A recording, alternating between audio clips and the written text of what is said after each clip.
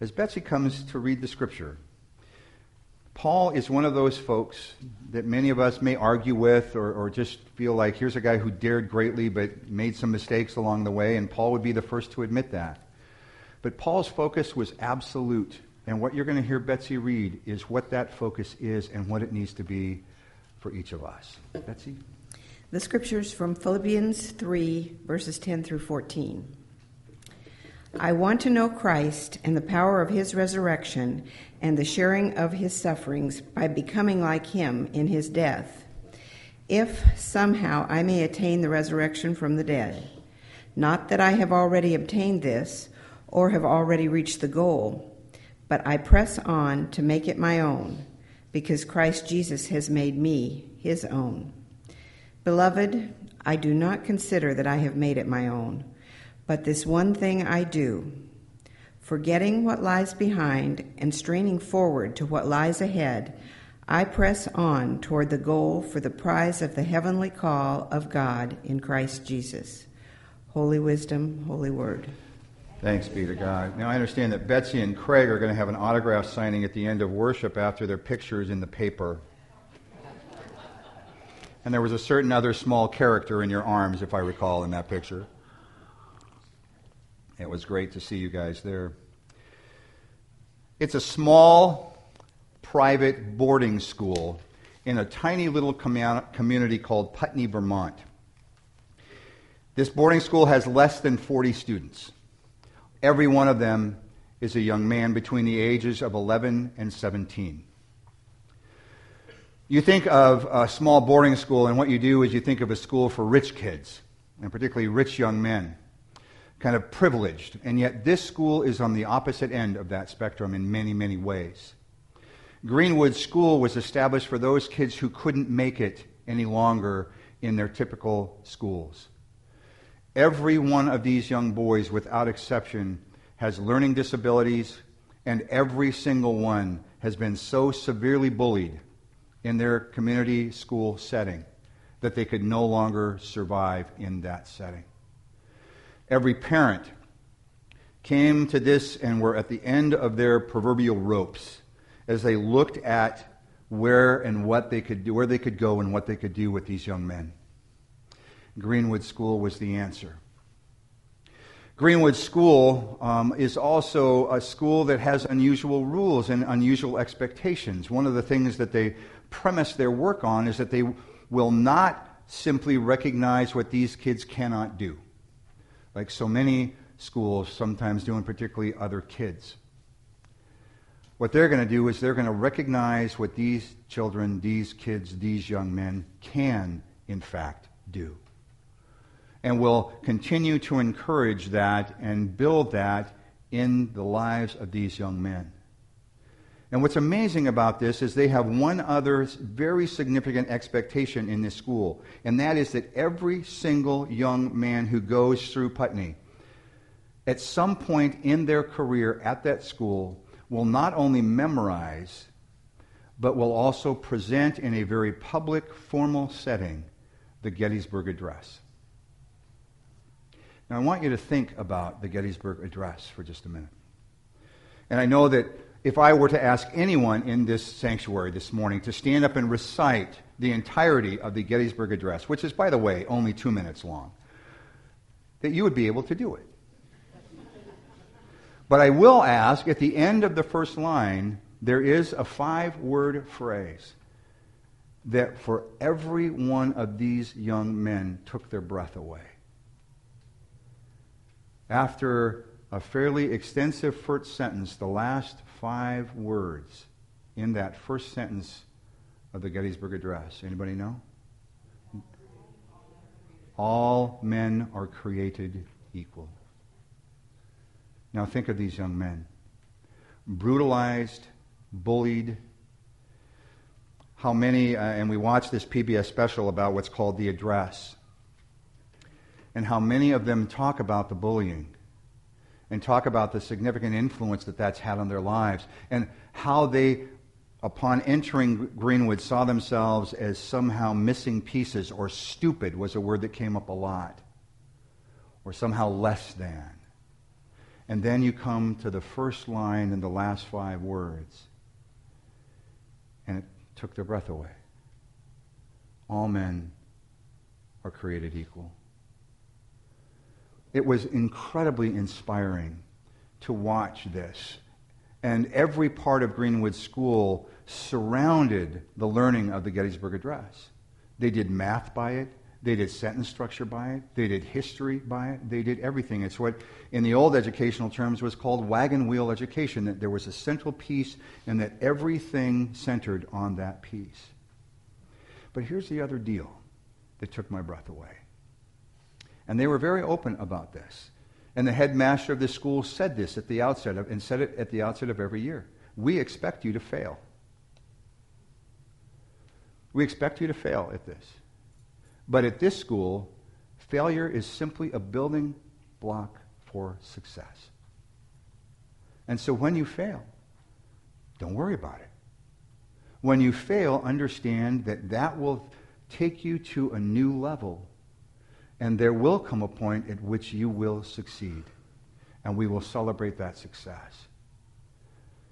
I don't remember how many it was. It was like 27 young men succeeded that year in memorizing and presenting the Gettysburg Address. And it was at this formal setting, candlelit tables, linen tablecloths, parents, friends, family, other folks gathered in this room. And every one of those young men would stand up and recite with their own emphasis and their own personality the Gettysburg Address, with a couple of exceptions of other young men who didn't believe that challenge was great enough. And they would choose other more complex speeches and they would present those by memory. You could see without question the pride in the parents. More importantly, you could see it in those young men. And the other prize that they won, besides this little medallion that said Greenwood School on it, was that all 27 of those young men with their teachers at the end of that year then took a trip to Pennsylvania and to the site of Gettysburg and saw firsthand the sacrifice that battle particularly was and caused in the Civil War. What was amazing to me was to see the transformation and to watch as they would fail and succeed and fail and succeed and fail and succeed. And every failure created a higher level of success for all of those. And it took me back to this quote that I'm going to read here in just a second. Out of Brene Brown's book, Daring Greatly. I was going to bring the book with me this morning and I didn't do it. She writes a book about what daring greatly means, and particularly in this time. There is another president that does a quote, and the daring greatly comes from that quote, and that quote comes from Teddy Roosevelt. In a time of history where he kept trying to get the country to dare greatly. But I want you to hear this quote. Teddy Roosevelt. He wrote and then spoke, "It is not the critic who counts, not the one who points out how the strong person stumbles or where the doer of deeds could have done them better. The credit belongs to the person who is actually in the arena, whose face is marred by dust and sweat and blood, who strives valiantly, who errs, who comes up short again and again, because there is no effort without error and shortcoming. But who does actually strive to do the deeds? Who knows great enthusiasms, the great devotions, who spends him or herself in a worthy cause, who at best knows in the end the triumph of high achievement, and who at the worst, if they fail, at least fails while daring greatly." I love that quote.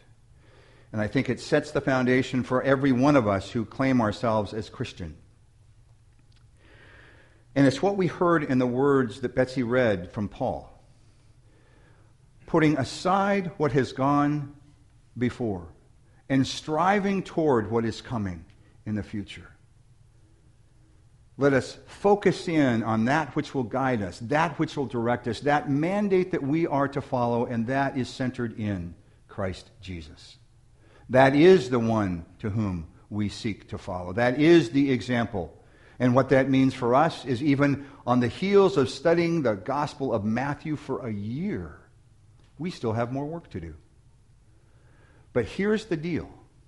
The work that we have to do from now going forward is going to be centered on those two words: daring greatly. Over the next 5 weeks, here are the things that I'd like to explore around daring greatly. Next week, I want to talk about the United Methodist Church. And I want to look at that symbol of the cross and flame. And if you look at that symbol of the cross and flame, it is separated into two pieces. But there is no separation if you look at the base of that flame. They are united. And there's a history that goes with that. And the history is important for us to understand, and it's even more important for us to understand given the fact that in 2016 we come together as a World United Methodist Church with the debate on the table of whether or not we separate into progressive and conservative.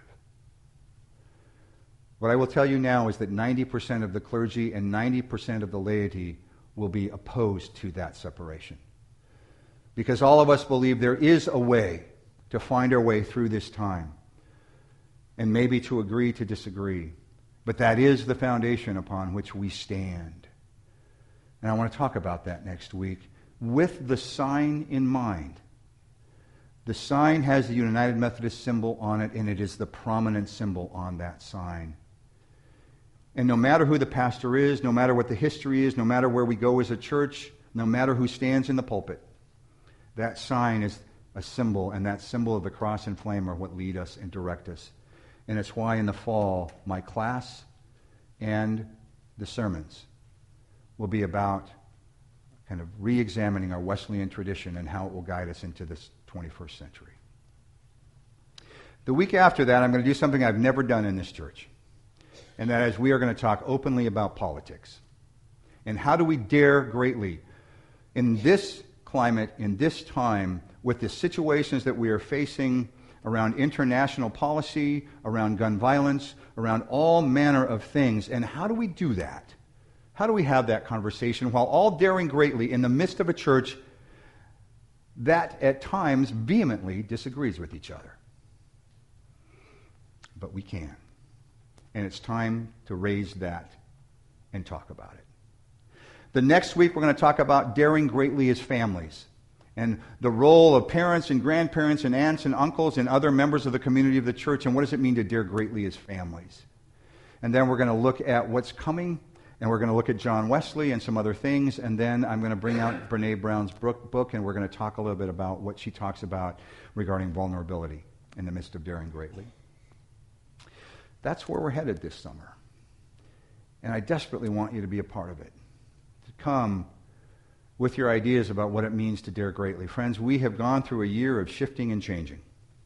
We have. And some of those shifts and changes have been positive, and some of those shifts and changes have been blown and been done badly. And yet we are still here, and we're still together. And vulnerability is about just being who we are and the reality of who we are. But now it's time to move beyond those shifts and changes. Now it's time to come back to what centers us as a church. And believe me, with your history, the history of Aldersgate United Methodist Church, daring greatly is a part of your DNA. And I look forward to continuing that legacy as a church, maybe in some new ways, and maybe reestablishing some old ways. So here's the deal. The one thing that we have to remain true to is that gospel. We have to remain true to what keeps us in focus. And Wesley said it better than anybody. The primary locus of who we are, and what we are to be is grounded first and foremost in Scripture. And believe me, everything from here moving forward will have that focus. I was going to show you a video this morning, and I think I would not because the computer kind of froze up. There was a group of, I think, 9 women 4 of whom came from this church, who went over to this little country in Africa called Mombasi. And they, as a part of this organization called Build On, literally these 9 women combined with the villagers and created a school, the first school ever in the history of this village. You want to talk about daring greatly. These 9 traveled alone. They went to that village knowing no one. And again, 4 of them from this church. And what was amazing in this video was watching. What we'll do is try and get it up on the web so that you can see it on the website. Would you like us to give it a try, Graham? What? Would you like us to give it a try? I have it up. We think we have it. Let's show it then. See if you recognize some of these faces. Notice Linda Reichenbach and how competitive she is.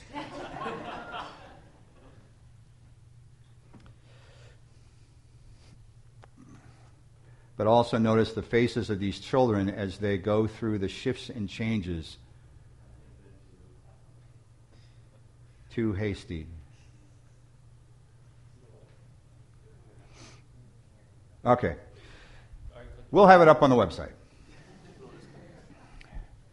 There is one picture, I got to describe this picture of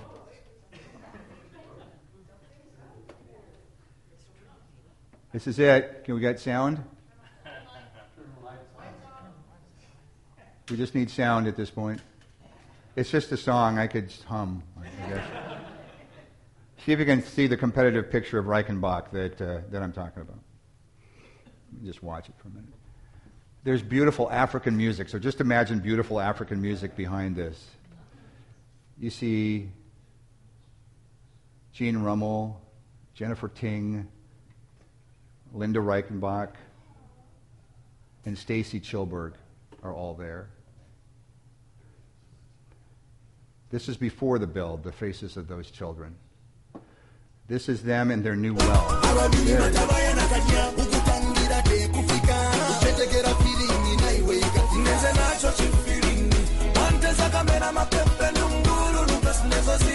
Duck, duck, goose.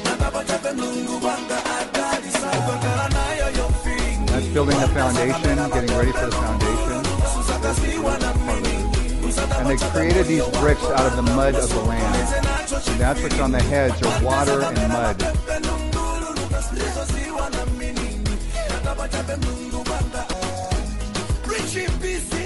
Here it is, right there.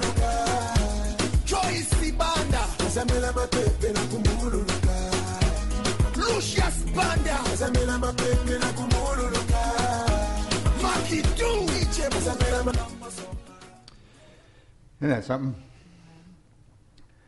Let me close with this thought. Brick by brick, they created something that has now changed the lives of dozens upon dozens of children. Dozens and dozens of them. Changed the lives of a whole village, and really have begun to change the lives of a whole country. One brick at a time. One relationship at a time. Because they were willing to dare greatly. I think of Thailand and what we've done as a church there. I think of so many other things. Together We Build, and so many other things that we have done as a church. And now we continue to move forward in wondering what God has in store for us in 2014 and 2015. If we would do but that one thing, dare greatly. So what is God calling you to do, to dare greatly? With that in mind, let's pray. God, we thank you for the work of Build On in Mombasi. For those women, those 9 women who chose that as a place where they could make a huge difference. And they have. We thank you for all the hearts in this church who have dared greatly in so many ways.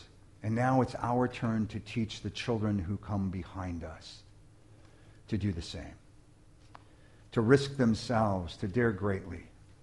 To be creative in the way that we surround and support each other, like Greenwood School in Putney, Vermont. And to answer the call that was issued by Teddy Roosevelt even in that time, to dare greatly. And to be a community that surrounds ourselves and each other in a time of failure, knowing that failure is something that builds to the next level of success. And God, guide us in this time, in this summer, and in this coming year, and in the future, to continue to create a culture of daring greatly. All this we ask. In Christ's name, amen.